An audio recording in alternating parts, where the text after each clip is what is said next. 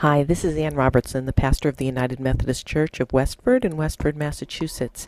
This is the Spirit Walker's devotion for September 16th, 2006. It is now actually only September 14th on Thursday, but it's a really busy weekend, and so this is going to come out a little bit early this week. And the title of this one is Hurry Up and Wait. The scripture passage comes from Paul's letter to the Galatians in chapter 2, verse 1, and it reads, 14 years later, I went up again to Jerusalem, this time with Barnabas. When you read the book of Acts, it sounds for all the world like Paul is knocked from his horse on the road to Damascus, and 3 days later gets on it again and begins to convert all of Asia Minor. But that's not exactly how it went. Here in Galatians, Paul reveals that there were 14 intervening years between his Damascus conversion and the time that he enters ministry, years that we know very little about. Now, Paul doesn't seem to be the lay around and wait kind of guy. In all his dealings, he's proactive, sometimes bordering on the reckless. He's anxious to do the work of God, which is why he's marching up to Damascus in the first place, to persecute Christians and purge the Jewish faith of this heresy. But God stops Paul in his tracks, changes his mind on the spot, and then allows 14 years for Paul's change of mind to become a true change of heart. You don't go from Pharisee to freedom overnight. God is patient and willing to wait for us to be fully ready to do the job that God has called us to do. And that can be really frustrating. I felt a call to ministry when I was 14 years old, but I was 35 before any church called me pastor. There was a time of training before God could let me loose in a church.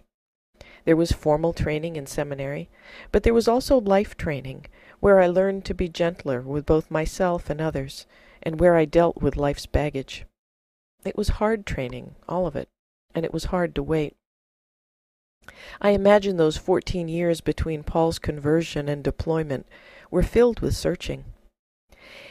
He would have had to relearn and reinterpret the scriptures in light of his new knowledge. That must have been difficult for one who prided himself on knowing and enforcing scripture to the letter. He had to learn that it wasn't about the letter, it was about the Spirit.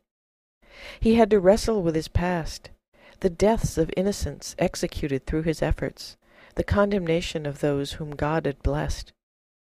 He had to earn the trust of those who called him enemy before he could serve by their side. All of that helps me cope when I'm frustrated by blocks to callings I have felt. Why would God give me this direction and then leave me hanging, I think? Did God suddenly realize I'm of no use after all? Did I misunderstand? Will God not use me? Paul's time of waiting reminds me that it will come. But it may be a year or 2, or 14. If my deployment is delayed, it's for the best. God will open the door when I'm ready to walk through it. Will you pray with me?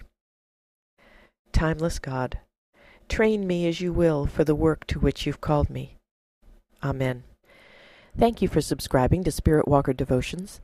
I'm the pastor of the United Methodist Church of Westford at 10 Church Street in Westford, Massachusetts. If you're in the area, stop in for worship at 9:30 on Sunday mornings. Spirit Walkers comes out each Saturday evening, and you can subscribe to it or my sermon podcasts either through iTunes or at www.annrobertson.com.